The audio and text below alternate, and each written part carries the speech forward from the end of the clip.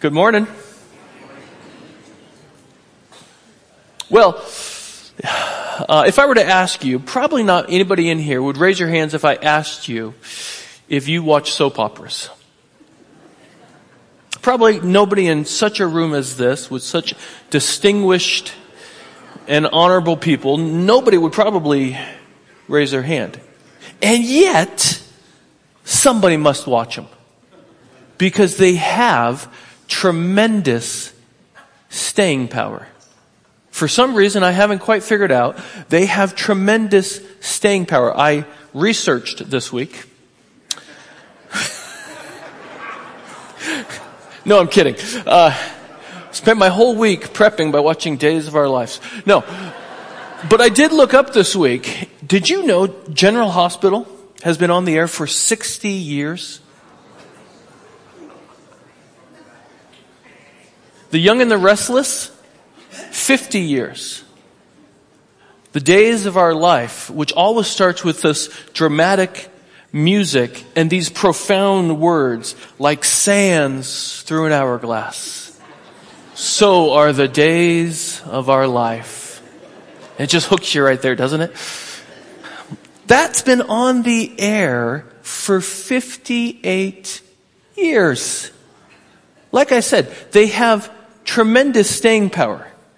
They are sordid. They're tawdry. They're not all that well acted. I mean, they're really poor. They're not as bad as like When Calls the Heart, but they're not that much better either. They're not all that much better. And yet they have tremendous staying power. And the reason they have such tremendous staying power is because they chronicle the lives of complicated and messy people. And we're fascinated by complicated and messy people because it makes us feel better about our own lives. Does it not? You watch some of these shows and you think to yourself, hey, I ain't doing that bad. I'm doing okay. Well, they have this tremendous staying power. And in our text this morning, we're going to see a family that's way more complicated and way more messy than any soap opera. Our account this morning will make a soap opera look like a children's story, because the story we're going to look at this morning, it has polygamy, it has bigamy, it has treachery, it has sibling rivalry, it has a love triangle, only it's not really a love triangle because there's 4 people involved, so it's a love square. It is, the account we're going to look at this morning, it's an absolute mess. And it's utterly fascinating. And it comes as a shock sometimes when it comes to as a shock to people who aren't familiar with the Bible. The Bible is a book filled with stories of unholy people.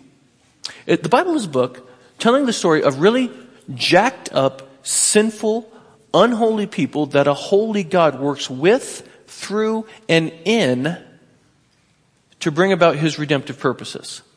And that's exactly what we're going to see in this account. We will see a very broken and sinful family, and yet it's through this family that the faithfulness of God is so clearly seen, and the redemptive purposes of God are ultimately realized. So, Genesis chapter 29 is where we're going to be this morning. Go ahead and turn there, and as you turn, let me give you a little bit of background. Jacob, the son of Isaac and Rebekah, is on the run. He's running for his life because he has deceived his old man Isaac. As Isaac, remember we looked at this a couple of weeks ago, Isaac, as he's a very old man, about 100 years of age, he wants to pronounce a blessing on his favorite son, his firstborn son Esau. But he's blind and his faculties aren't all that sharp, and so Rebekah comes up with a plan to send her favorite son, Jacob, in to receive the blessing. And so Jacob comes in, deceives the old man. Again, he was blind, his faculties weren't working. So Jacob comes in and deceives the old man, and he receives the firstborn blessing. And when Esau finds out about that, he loses his mind. And he vows he's going to get his revenge, and he's going to kill Jacob. And Rebekah hears about this, and so she sends Jacob off hurriedly. She sends Jacob off to her brother's home, Laban, which is about 550 miles away. She sends him out there for his protection, but also to find a wife. And so Jacob gets out there, and we looked at this last week. Jacob gets out there maybe 2 or 3 days out into the wilderness, and he has this dream. And in the dream, he sees this gigantic stairway. And in the stairway, he sees all these angels ascending and descending, and then he sees the Lord comes all the way down. And the Lord reveals in this dream that the Lord isn't calling people to try to climb their way up to God. God's not calling people to be smart enough and strong enough to try to climb themselves up to Him through works righteousness. Because again, humanity is not strong enough. Humanity is not smart enough. But in His grace, He comes all the way down to sinful humanity. And then through faith, He grafts them into His covenant family. And as I mentioned last week, the Lord renews the covenant with Jacob. And He promised him offspring. Within this dream, He reaffirms the covenant promises. Progeny, offspring, property, and the Lord's presence. Which means if you're Jacob and you're going to Haran and you're going to find a wife and the Lord comes and says, you're going to have offspring, you know what that means? His journey's going to be successful. It gives him a little bit of hope. It actually puts a little bit of a spring in his step. If the Lord comes to you and says, you're going to have offspring when you're a single dude, that would put a little bit of spring in your step, would it not? If you know you're going to go look for a wife and the Lord says, no, you're going to have offspring, you got a little bit of spring in your step. In fact, the opening line of Genesis chapter 29, the Hebrew actually reads, then Jacob lifted up his feet. He's been renewed by the Lord and promised a wife. That'll put a little bit of spring in your step if you're a young single guy. Shoot, that might even put a little bit of spring in your step if you're an old single guy. So Genesis 29 is where we're going to be. And what we're going to do this morning is we're going to work all the way through Genesis chapter 29 through Genesis chapter 30, verse 24. So it's a big section. It's 59 verses. So go ahead and buckle in. And the account, let me give it to you. It breaks down into 3 sections, pretty nice and tidy. Here's what it is. In case you're a note taker, you'll want to take note. In verses 1 through 14 of Genesis 29, 1 through 14, Genesis 29, what we'll see is Jacob meets Rachel. And it's love at first sight. The moment he sees her, he falls in love with her. So verses 1 through 14, Jacob meets Rachel. It's love at first sight. Verses 15 through 30, we'll see Jacob meets his match. And if you know the story, you know what I'm talking about. He meets his match. And he's trapped by his first words. This young guy opens his mouth and he's immediately trapped by his own words. Which is one of the typical mistakes of young guys. Is they open their mouth too darn quickly. And Jacob does that. He opens his mouth way too quickly. He meets his match. He's trapped by his first words. And then lastly, in verse 31 of 29, and then all the way through 30:24, we'll see Jacob's messy marriages. And they're wrecked by the first night. Absolutely wrecked by the first night. Not a really great honeymoon for Jacob, and we'll see that here in a second. So let's get into the account. Beginning in verse 1 of Genesis chapter 29, where Jacob meets Rachel, and it's love at first sight. So here we go. Then Jacob went on his journey, and he came to the land of the people of the east. So again, he travels this 550 miles without GPS, without Siri, remember the old MapQuest directions? He doesn't even have that. He just sets off. And when he gets here, he may not even know exactly where he's at. He just knows he's moved northeast from Palestine. So he gets up into this region, people of the east, and he looked and he saw a well in the field. And behold, 3 flocks of sheep lying beside it. For out of that well, the flocks were watered. The stone on the well's mouth was large. And when all the flocks were gathered there, the shepherds would roll the stone from the mouth of the well and water the sheep and put the stone back in its place over the mouth of the well. Now you got to remember, if you've been with us in Genesis, it was at a well where Abraham's servant found Rebekah. Remember that way back in Genesis chapter 25? And so now here's Jacob. He's also at a well. And there's this large stone that's covering this well to keep people from falling into it or animals from falling into it, to keep other debris from getting into it. And he sees these shepherds with these 3 flocks. And so he strikes up a conversation. Verse 4. Jacob said to them, "My brothers, where do you come from?" Again, he may not know exactly where he's at. He says, "Where do you guys come from?"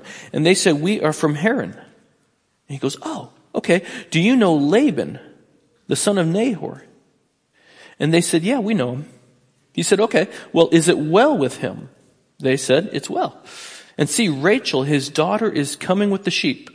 He said, "Behold, it's still high day. It's not time for the livestock to be gathered together. Water the sheep and go, pasture them." But they said, "We cannot until all the flocks are gathered together and the stone is rolled away from the mouth of the well. Then we will water the sheep." And while he was still speaking with them, Rachel came with her father's sheep, for she was a shepherdess. Now as soon as Jacob saw Rachel, the daughter of Laban, his mother's brother, and the sheep of Laban, his mother's brother, Jacob came near and rolled the stone from the well's mouth and watered the flock of Laban, his mother's brother. So these guys, they can't roll the stone away, these 3 herdsmen, but Jacob, he sees this beautiful woman coming. And all of a sudden, this stone, no match. He just picks it up, he rolls it away. It's an amazing thing what a beautiful woman will do for a young guy, is it not? It's an amazing thing. Young guys will do anything for a beautiful woman. Here's these shepherds that they can't roll it away. They're waiting for more help to arrive. And Jacob, he sees Rachel coming and he says, "Oh boy." And he just rolls it right away. And then to cap his feat of strength, he engages in an act of service. And he waters the flock of Laban that Rachel brought down. And notice, it's a reversal from when Abraham's servant found Rebekah. In the previous well scene, the servant arranges kind of a test to gauge her hospitality and her virtue, to see kind of her character. But Jacob here, he doesn't do any of that. He waters Rachel's flock, and he learns nothing of her character. And then, verse 11,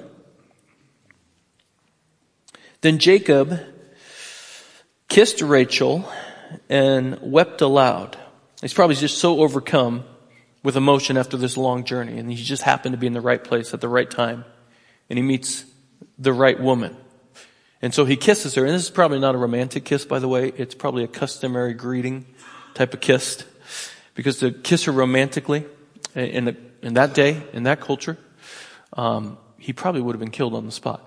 And so this is just a customary greeting type of a kiss. And so Jacob told Rachel that he was her father's kinsman, and that he was Rebekah's son. And she's probably never met Rebekah, but she's heard the stories about Rebekah. And I'm Rebekah's son. And she ran and told her father. And when she tells her father that one of Laban's children, or one of Rebekah's children is there, he probably can't believe it. He hasn't seen Rebekah in ages. And he's probably, a little bit overjoyed with the news. He's overjoyed with the news, no doubt. But in the back of his mind, do you remember what happened last time when somebody from Abraham's retinue came? They came on 10 camels. And 10 camels was the equivalent of 10 large black tinted window SUVs in our culture. It signified great wealth. And so Laban, when he hears, one from Abraham's family is here, Rebekah's son is here, he's probably in the back of his mind thinking, my ship has finally come in. Yes, finally my day has arrived. And so he gets dressed really, really quickly because he thinks money's on the line. He gets dressed really quickly. Verse 13. As soon as Laban heard the news about Jacob, his sister's son, he ran to meet him. And nobody ran in that culture, but children would run. Girls would run. Young boys would run playing games. But an older man, a patriarch, no, he wouldn't run. But Laban did. He thought, hey, there might be money at stake here. He ran out to meet him, and he embraced him and kissed him, and he brought him into his house. He takes him on kind of like a charity case. And Jacob told Laban all these things, and Laban said to him, surely you are a bone You are my bone and my flesh. And he stayed with him a month. So verses 1 through 14, Jacob meets Rachel.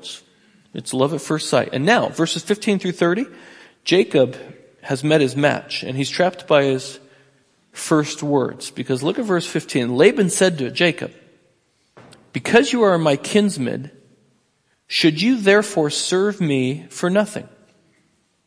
Tell me, what shall your wages be? He's watched Jacob for a month now. Remember, he's already worked for him for a month. He's watched him for a month. And Laban quickly realizes that Jacob's a good shepherd. He can do the job much better than the other guys that he has. He can do the job better than anybody else. And Jacob, can make Laban a ton of money if Laban can just get him at the right price. And so he goes to him. He's a businessman. He goes to him and he starts negotiating a salary. He says, well, tell me what your salary should be. And so verse 16, tell me what your wages should be. Now Laban, verse 16, Laban had 2 daughters. The name of the older, it's kind of cute. While we're in church, little church bells ringing. So Laban, he's negotiating a salary, right? He's saying, tell me what your wages are going to be. And Laban, the narrator tells us, Laban had 2 daughters. The name of the older was Leah. And the name of the younger was Rachel. Leah's eyes were weak, but Rachel was beautiful in form and appearance.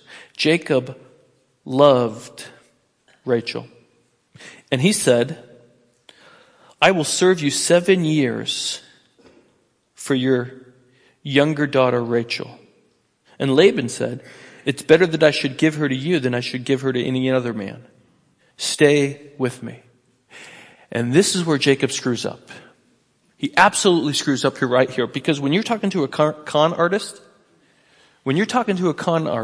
you never, ever let them know your area of weakness.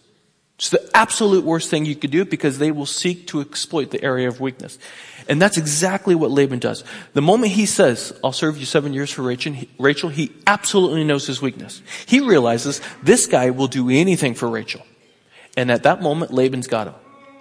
Because in Laban, Jacob has met his match. He has completely met his match. Jacob, now think about it, because Jacob's a liar, he's a deceiver, he's a manipulator, he's a con artist, and so is Laban, but Laban's better at it. Why? Because he's got 25 more years of experience.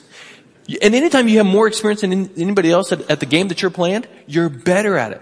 Jacob is all of these things, but so is Laban, and he's much, much better at it because he has at least 25 years more of experience. And Laban at this moment is thinking, I've got this young kid. I've completely got him. I got him right where I want him, and I'm going to kill 2 birds with 1 stone. I've got 2 situations that I need resolved. And Jacob, unbeknownst to him, he's going to solve both of them.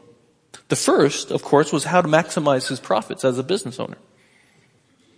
He's a business owner. How do I get the most out of Jacob without having to pay him too much? Cha-ching! Rachel.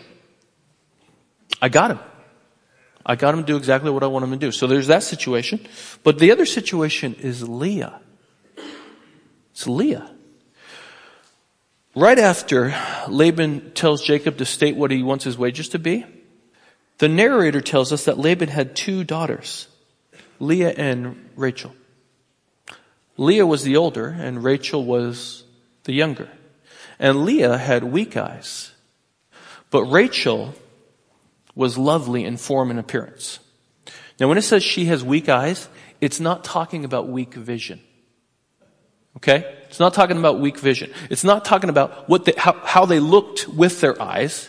It's not talking about how they looked with their eyes. It's talking about what they looked like. That's the contrast. She had weak eyes. She was beautiful in form and appearance. So Laban had 2 daughters, and Leah apparently had some sort of an eye disorder. And whatever it was, she wasn't all that attractive. But Rachel? Well, Rachel was drop dead gorgeous. So one was an ugly duckling who was never going to become a swan. And the other? Well, she would flat take your breath away. She would take your breath away with her beauty. And these two girls had grown up with each other. And so Laban is thinking, how do I pawn off Leah? That's the type of guy he was.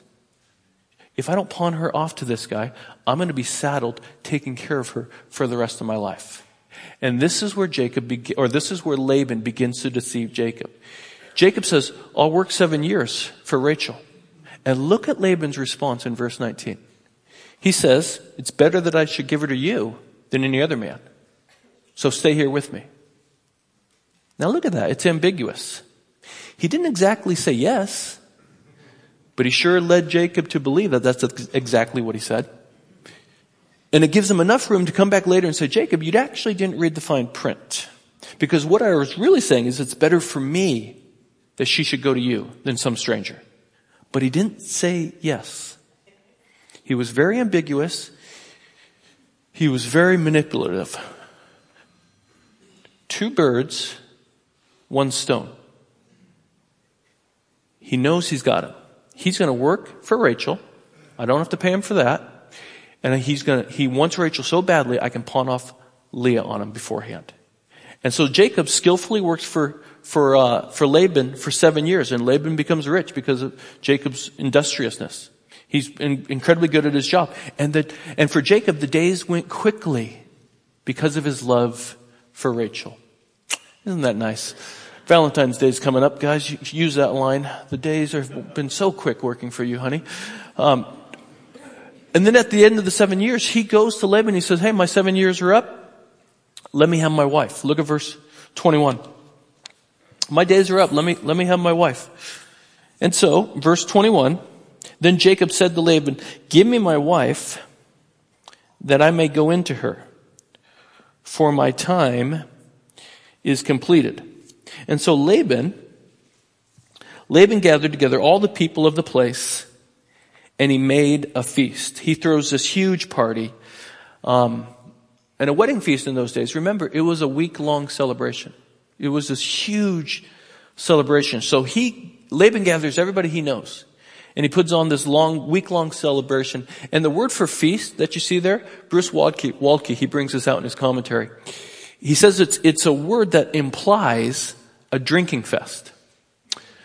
That's what this is. It's a week-long binge is what this is. They're drinking the entire week long. So he gets all these guys, everybody begins to feast. Everybody becomes drunk. And late in the night, when Jacob is good and drunk, and it is pitch black, and remember, there's no electricity. There's no flashlights on your cell phones in those days. So it's incredibly dark. It's pitch black. It's incredibly dark, and Jacob is incredibly drunk. He's incredibly drunk. Laban puts a veil on Leah, and he sends her in. Jacob's blind to the situation. And his faculties, well, let's just say they're a little bit dull at this moment. He's blind and his faculties are a little bit dull. And Laban sends Leah in. Look at verse 23. But in the evening, he took his daughter Leah and brought her to Jacob. And he went into her. And Jacob, he couldn't see her, again, because of the darkness. So in a real sense, he's blind. His faculties have been dulled. And yet he brings, Laban pushes Leah into the bedroom and they go to bed together. And skip down to verse 25. And in the morning, behold, he wakes up. Jacob wakes up. He looks up expecting to see Rachel, his beloved. Behold, it was Leah.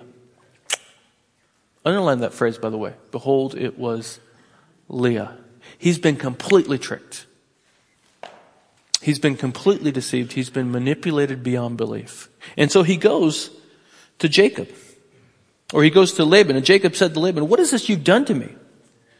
Did I not serve with you for Rachel? Why then have you deceived me? Laban said, it is not so done in our country to give the younger before the firstborn. Complete the week of this one, and we will give you the other also in return for serving me another 7 years. Thanks, father-in-law. Verse 28, Jacob did so. He did so. Come back to why in the world would he do this? But Jacob did so, and he completed her week. And then Laban gave him his daughter Rachel to be his wife. And Laban gave his female servant Bilhah to his daughter Rachel to be her servant. So Jacob went in to Rachel also, and he loved Rachel more than Leah. And he served Laban for another 7 years. So the deceiver has now been deceived. The manipulator has now been out-manipulated. And there is some poetic justice going on right here. And the biblical principle is true. God will not be mocked. Whatever you sow is what you shall reap. And Jacob, the one who took advantage of and deceived his father when he was blind and his faculties weren't sharp, is now being taken advantage of and being deceived by Laban in exactly the same way. So Jacob meets his match, and he's trapped by his first words, and now he's married. He's married now to both Leah and Rachel. And by the way, it shocks people. I said this in the opening. I'll say it in the closing too, but I'll say it here. It shocks people when they read in the Bible how some of the patriarchs were engaged in polygamy. But you gotta know that was never the Lord's intention. And in every place where polygamy and bigamy comes up, the fruit of it is dysfunction and destruction within the family. And that's actually what we see beginning right here. It's the beginning, what we see that exact same dysfunction and destruction in the family. That begins in verse 31. And it's Jacob's messy marriages. And they are completely messy. And they're wrecked from the first night. So look at verse 31. The first night he wakes up and he sees this Leah. And then, verse 31, when the Lord saw, now note this, when the Lord saw that Leah was hated, he opened her womb. But Rachel was barren. So Jacob's married to both of them, but he really loved Rachel and everybody knew it. His affections were for Rachel, which meant that Leah was kind of thrown into a little bit of a living hell by dear old dad. And the Lord saw what was happening. He looked on the one who was unlovable, and he opened up her womb. And she gives birth, but Rachel there is barren. And Leah, verse 32, conceived and bore a son, and she called his name Reuben. For she said, because the Lord has looked upon my affliction. For now my husband will love me. Reuben means see a son. A son. See, look here, a son. And notice the desire of Leah's heart. She says, now my husband will see me. Now my husband will love me. She's craving security. She's craving affection. Her whole life she's been insecure. Why? Well, she's been the sister of Rachel. And she's been less attractive than Rachel. So her whole life she's been craving security. Craving a sense of security here. And she's hoping that children will provide this. And so she conceives, she gives birth. A little bit of time goes by, verse 33, and she conceived again and bore a son and said, because the Lord has heard that I am hated, he has given me this son also. And she called his name Simeon. And Simeon means heard. And so the Lord has seen and the Lord has heard her plight. And a little bit of time goes by and again, verse 34, she conceived and bore a son. And she says, now, this time my husband will be attached to me. She's seeking emotional security. Now my husband will be attached to me because I have borne him 3 sons. Therefore, his name was called Levi. Levi sounds like the word in Hebrew that means attached. And again, a little bit of time goes by and she conceived again and bore a son. This time, she says, I will praise the Lord. Therefore, she called his name Judah. And then she ceased bearing. Now notice, she uses the covenant name of the Lord here. See the Lord, all in caps, that's the covenant name of the Lord. Which means she must have heard about the covenant God. She must have heard about the covenant given to Abraham and Isaac and to Jacob. And she hears about this God who will love the unlovable, and she calls out to his name. And then you see where it says she ceased bearing. And that's probably because Jacob stopped going into her. Because Rachel's anger was at a fever pitch. Look at verse 1. When Rachel saw that she bore Jacob no children, she envied her sister. Completely jealous of her sister. Tables have turned. She said to Jacob, "Give me children or I shall die." Now, by the way though, look at the desire of Rachel's heart. If Leah's looked to marriage to provide security and affection, Rachel looked to children to provide meaning and validation. Give me children or I will die. Children will validate my life. Children will give me meaning. And if I don't have them, I have no reason for living.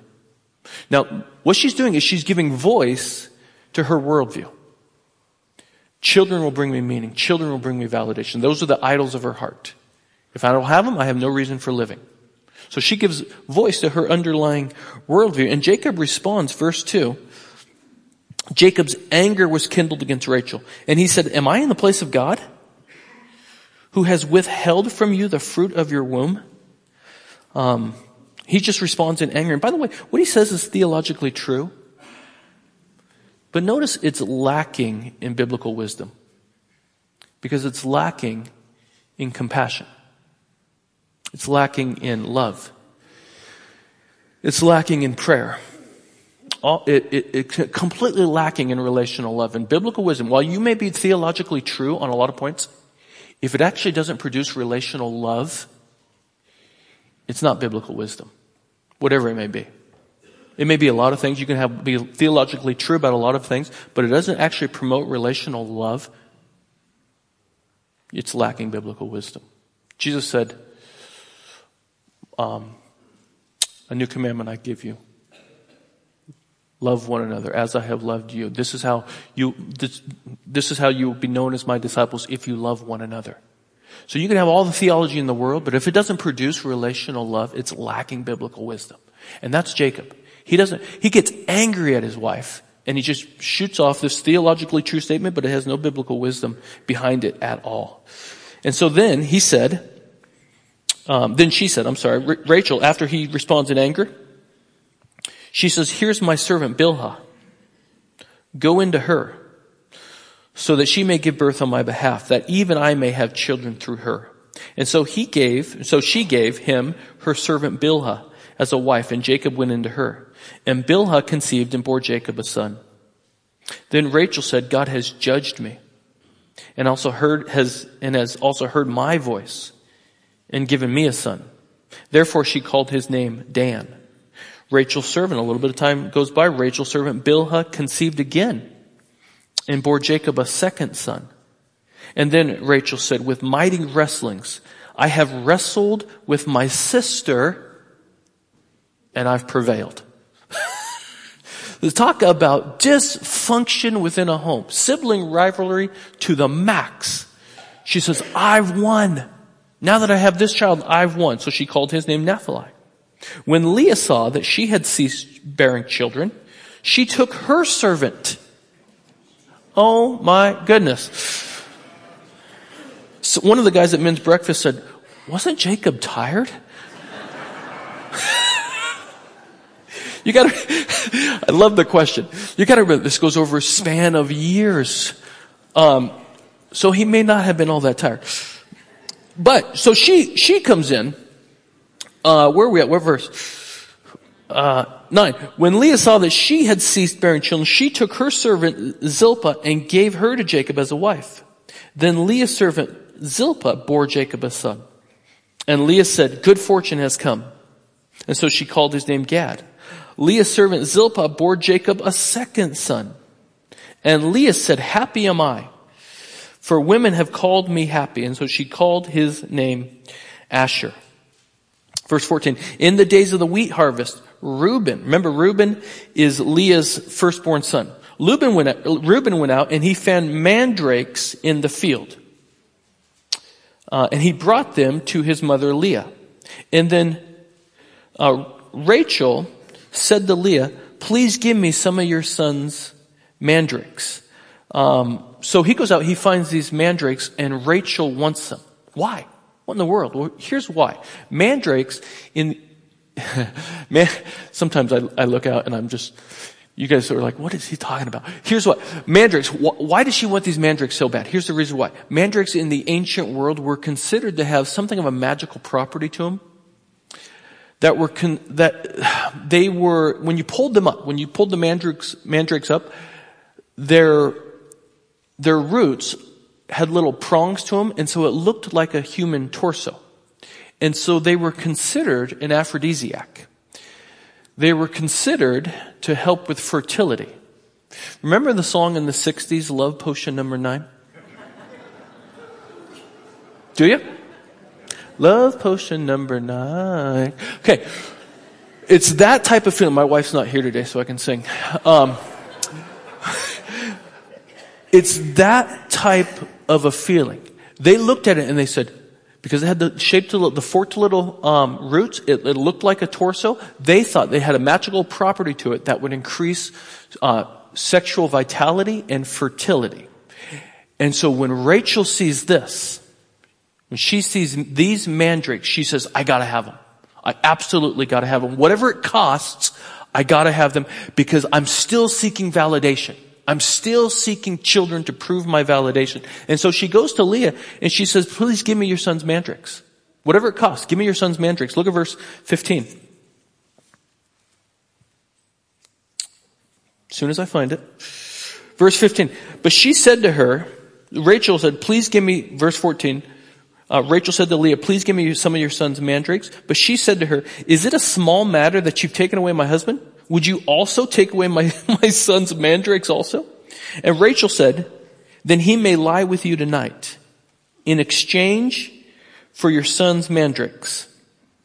And when Jacob came from the field in the evening, Leah went out to meet him and said, you must come into me, for I have hired you with my son's mandrakes.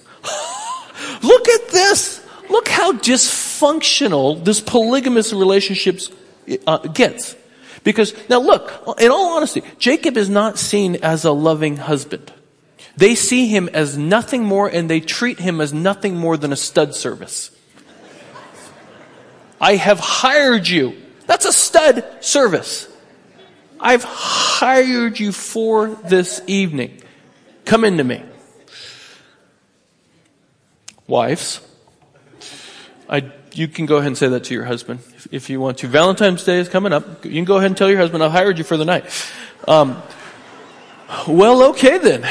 I mean, if you're Jacob, you're like, okay. And so the second part of verse 16, so he lay with her. He lay with her that night. And God listened to Leah, and she conceived and bore Jacob a fifth son. Leah said, God has given me my wages because I gave my servant to my husband. So she called his name Issachar. And Leah conceived again, and she bore Jacob a sixth son. Then Leah said, God has endowed me with a good endowment. Now my husband will honor me because I have borne him six sons. So she called his name Zebulun. Afterward, she bore a daughter and called her name Dinah. So at this point, Jacob now has 10 sons and one daughter. And finally, the Lord, not the mandrakes, the Lord causes Rachel to conceive. Look at verse 22, sorry. Then God remembered Rachel, and God listened to her and opened her womb.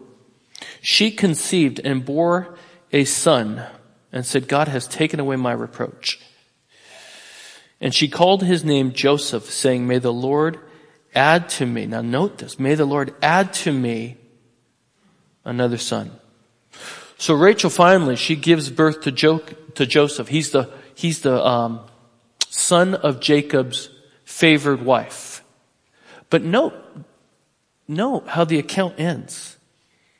Even after having a child, Rachel isn't satisfied. May he give me another one. I'm not satisfied. Did you notice throughout the account that the heart longings of Jacob and Rachel were never satisfied? Jacob thought by finding Rachel he was going to find happiness. He was going to find real life. Rachel thought that children will bring her validation. They would provide her validation. And in the end, they were severely disappointed. It's the reason I had you underline the line, behold, in the morning, it was Leah. Because if you place your hopes, if you place your validation, if you place your security, if you place your happiness in something that is fallen and finite, in the morning, it'll be Leah. You'll be completely disappointed. Derek Kidner, in his great little commentary on the book of Genesis, he says this. He says, this moment is a miniature of man's disillusionment experienced from Eden onwards. Now listen. The things that our heart craves, the things that we think will really give us life if we get them, whether that's a marriage, whether that's children, whether that's a career, whether that's academics, whether that's athletics, whatever it is, the things that your heart truly craves that you think if I can just get that, then I'll really have life. If your heart really craves those things, the things that your heart truly craves, it won't be satisfied in this age. They simply can't be. If you're hoping those things can be satisfied by fallen and finite things, fallen and finite people, your heart will continually be disappointed. And yet, we keep trying, do we not? We'll keep trying. We'll get married and we'll think, well, this isn't really working. I gotta go find a different spouse. I gotta go find a younger wife. You get a good job and you think, well, this is gonna bring me happiness. This is gonna bring me security. You get into the job and you realize, no, this actually isn't. I'm actually quite disappointed in that. It doesn't live up to its promise. And when that happens, and you realize that in the morning it's Leah, it doesn't actually satisfy your heart longings, there's only really 4 ways to respond to that. There's only 4 possible ways you can respond to that. You can blame the things that you have, and you can say, well, I gotta get a better one. Whether that's a spouse, whether that's a career, whether that's a car, whatever it is, I gotta get something better. I gotta get a better husband. I gotta get a younger wife. I gotta get a better paying job. And you'll keep doing it, and you'll keep striving after that thing, but your heart will never be satisfied. You'll keep on being disappointed. Or secondly, you can blame yourself. And you can say, well, I made really bad choices. And this is all my fault. And in the end, you'll completely hate yourself. Third, you can blame life. You can just say, well, life just sucks. And so you'll harden yourself to not want anything at all. And you'll become a terrible cynic. And nobody will invite you to the Super Bowl party. You'll be a terrible cynic. The fourth thing you can do is you can come to the conclusion that C.S. Lewis did in Mere Christianity. C.S. Lewis, in Mere Christianity, he wrote this. He says, if I find in myself a desire which no experience in this world can satisfy, the most probable explanation is that I was made for another world. You see, if you come to that conclusion, that'll make you a Christian. That'll make you a Christian. See, all the other things, you'll be completely disappointed and you'll be constantly chasing. But if you come to that conclusion, you'll actually become a Christian. You see, all of these longings of the human heart, they can only be met by Christ himself. You want real life? Jesus says, I've come that they may have life and have it abundantly. You want real security? Jesus says, I give them eternal life, and they shall never perish. No one can snatch them out of my hand. You want validation? Oh, friend, the only opinion who really matters has looked upon you and says, I'll trade my life for yours. What more validation do you need? You see, the things that your heart really longs for and craves, it can only be satisfied in Christ. And what this text shows us, one of the things this text shows us, is the longings of the human heart. If you put them in fallen and finite people, you'll constantly be disappointed. And we see that in Rachel and Jacob. What else do we see?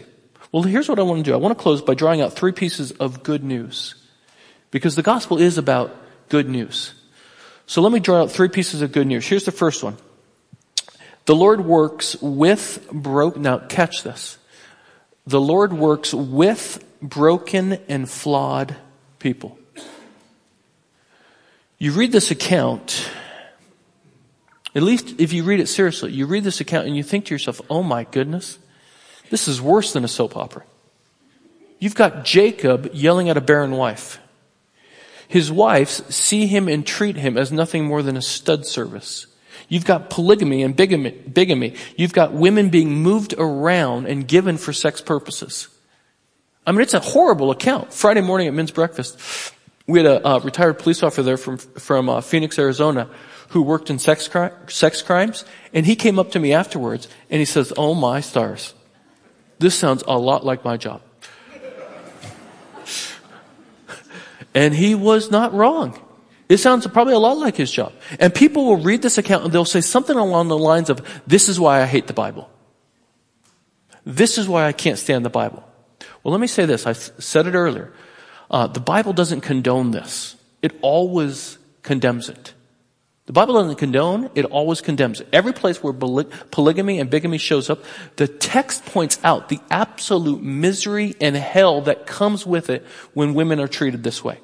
It comes out in the dysfunction and the destruction of their lives and their family's life. And so it always condemns it. But the real reason people read this and they get so confused by it, now please listen, the real reason that people read this and they get so confused by it is because they see Christianity through a paradigm of works righteousness. They see Christianity through the paradigm of works righteousness rather than the Lord's grace. Let me explain. When you read the Bible and you see all of this sinfulness, all of this stupidity, all of this backstabbing of Abraham and Isaac and Jacob and later David, and you look at it and you read it and you say, what in the world is going on here?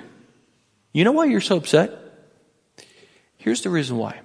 It's because you think the Bible should be a story or a bunch of stories of heroes to emulate. And it should give you a list of rules to follow. And when it's not that, you're utterly confused by it. And you become angry about it.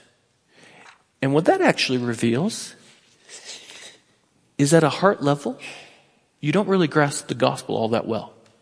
Because the Bible is not about those things. Sally Lloyd Jones, you guys know the name Sally Lloyd Jones? Sally Lloyd Jones, she wrote a children's Bible called the Jesus Storybook Bible. And in the first pages of the Jesus Storybook Bible, which is the Bible we give away when parents bring their children up here to be dedicated to the Lord, in the opening line of that little Bible, which is written for 4 years old and up, about 4 to 7, she frames so perfectly what the Bible is and how the Bible should be read. And she puts it in kids' language. Again, it's written for 4-year-olds. But listen to what she said, because it's spot on. She says this. She says, people think the Bible is a book of rules, telling you what you should and shouldn't do. There are some rules in it, but the Bible isn't mainly about you and what you should be doing. It's about God and what He has done. Other people think the Bible is a book of heroes, showing you people you should copy. The Bible does have some heroes in it, but most of the people in the Bible aren't heroes at all. They make big mistakes, sometimes on purpose. They get afraid and run away. At times, they are downright mean. Now listen, she is spot on. The Bible is not about role models. The Bible is not about emulating these people. The Bible gives you again and again and again broken and flawed men and women who God continues to work with even though they resist His grace.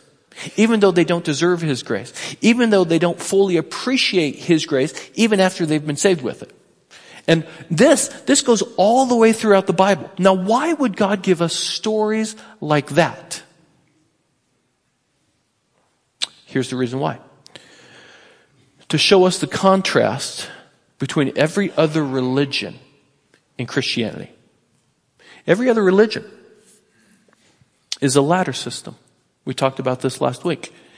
Every other religion is a ladder system with a God at the top of the ladder, and he's looking down and he's looking at you and saying, perform. Here are the list of rules. Follow. Here are the heroes of the faith. Emulate them. And if you're strong enough and smart enough, you'll climb your way up the ladder to heaven. But nobody's able to. Nobody's able to. Nobody is strong enough or smart enough to make their way up the ladder. Just think about the characters we've seen in Genesis. I mean, just in this in our study in the book of Genesis, they've had it all. They've had perfect living conditions. They've had revelation from God. They've had miracles in their life. They've had all of these amazing experiences, and yet none of them do. The reason why this story and all the other stories are not about role models to emulate, but they're about broken and flawed people like you and me, whom a perfect God has to come all the way down and be broken on their behalf, and then to die in their place in order to save. That's what the Bible's ultimately about. That's why it's about this. The reason this story and all the other stories are not about role models to emulate, but they're about broken and flawed people like you and me, whom a perfect God has to come down and be broken on their behalf. And then he has to die in their place in order to save them. That's why he does it. He wants you to see Christianity is completely different than every other religion. That's amazing. Here's the second reason. Here's the second thing we see. The Lord works through flawed people. The Lord works through flawed and broken people. Well, where do we see that? Laban. The Lord works through broken and flawed people. And we see that in Laban because the Lord works through Laban to reveal to Jacob his own sins and to slowly transform his character. Derek Kidner, again, in his commentary, he says this. He says, in Laban, Jacob has met his match and he's met his means of discipline. The Lord's working through Laban as a means of discipline to Jacob. He goes on, he says, 20 years of drudgery and friction were to weather his character. And the reader can reflect that presumably Jacob is not the only person to have needed a Laban in his life. Let me ask you, do you have a Laban in your life right now? Someone who causes you great friction and frustration? Do not nudge your spouse in this moment. But do you have somebody in your life that causes you great frustration and friction? You probably do. You probably have a Laban. That person is put into your life to rub off the rough edges. Years ago, my youngest daughter, Tessa, for a Christmas gift, she received a rock tumbler. Thank you very much, grandparents. The worst possible gift you can ever give somebody. You could put that thing anywhere on my property and I would hear it. It's the worst. But you know what the rock tumbler does? You put a jagged little rock in a rock tumbler. You add a little bit of water and a little bit of grit, and over time, the friction rubs off all of the rough edges, and it comes out shiny, polished, and beautiful. And that's exactly what the Lord does with Labans in our life.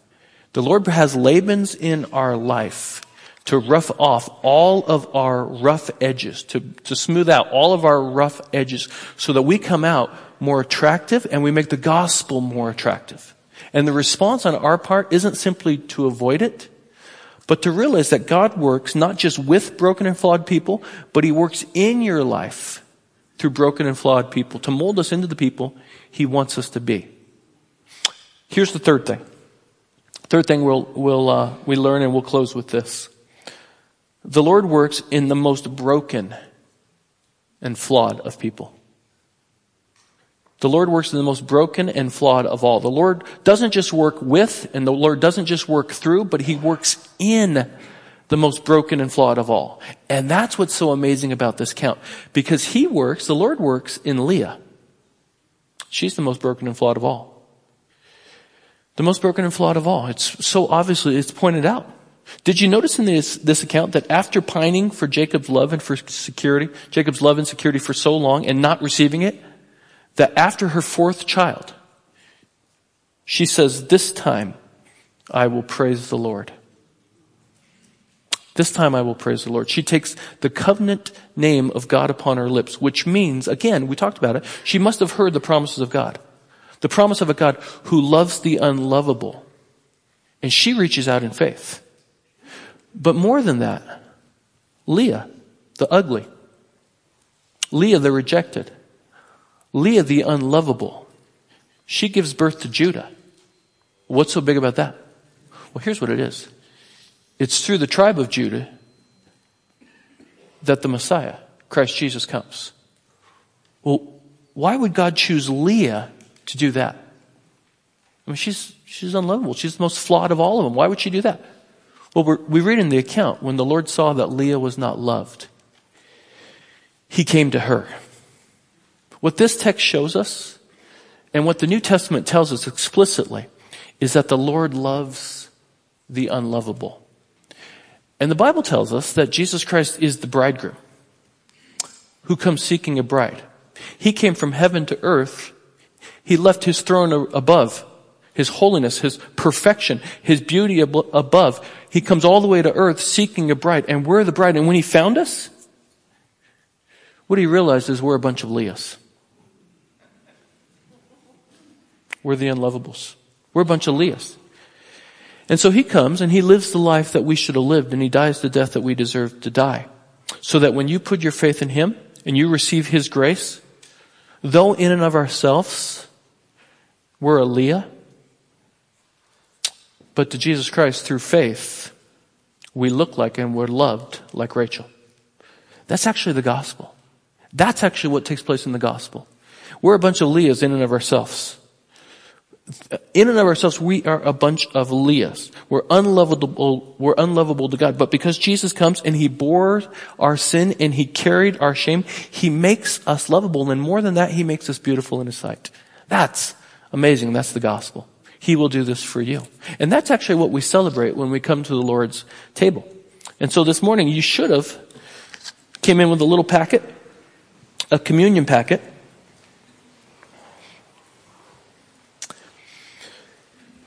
Go ahead and take the bread out and then unseal the cup. And we'll take it together.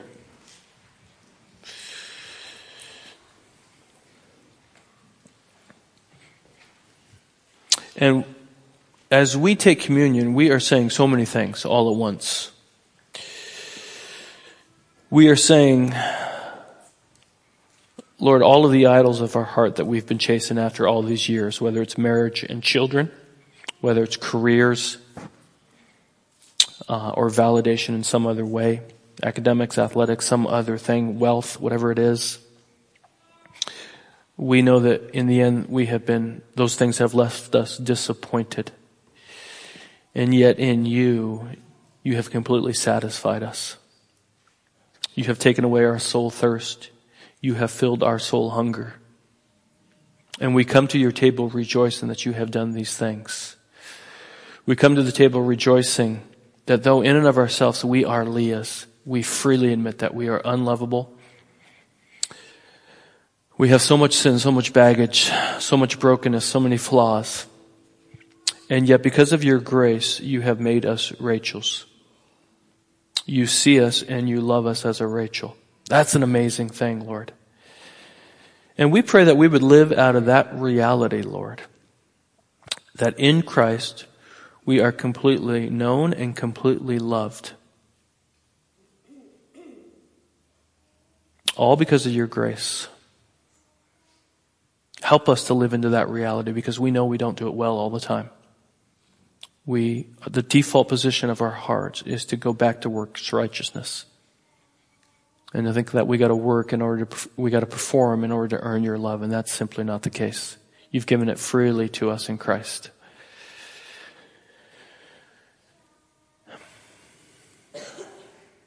Father, as we hold these elements in our hands, a little piece of bread symbolizing the broken body of Christ, the cup symbolizing the shed blood of Jesus. These are symbols, but they're symbols of a reality. And the reality is that you gave your life in order to save us, in order to break the bondage, in order to give us new life in your name. And so, Lord, we come to your table humbly and yet confidently, because we know you tell us that there will come a day when you will put an end to all of death and decay, and we will stand upon a renewed creation in a renewed body, looking face to face in the eyes of our Creator. And we long for that day. Our heart longs for that day, Lord. And yet until that day, you have called us to be your ambassadors in this day and in this age. And we pray that we would do it well, that we would extend the grace of the King as far and as wide as you allow us to, Lord. We love you. We thank you. In Jesus' name, amen.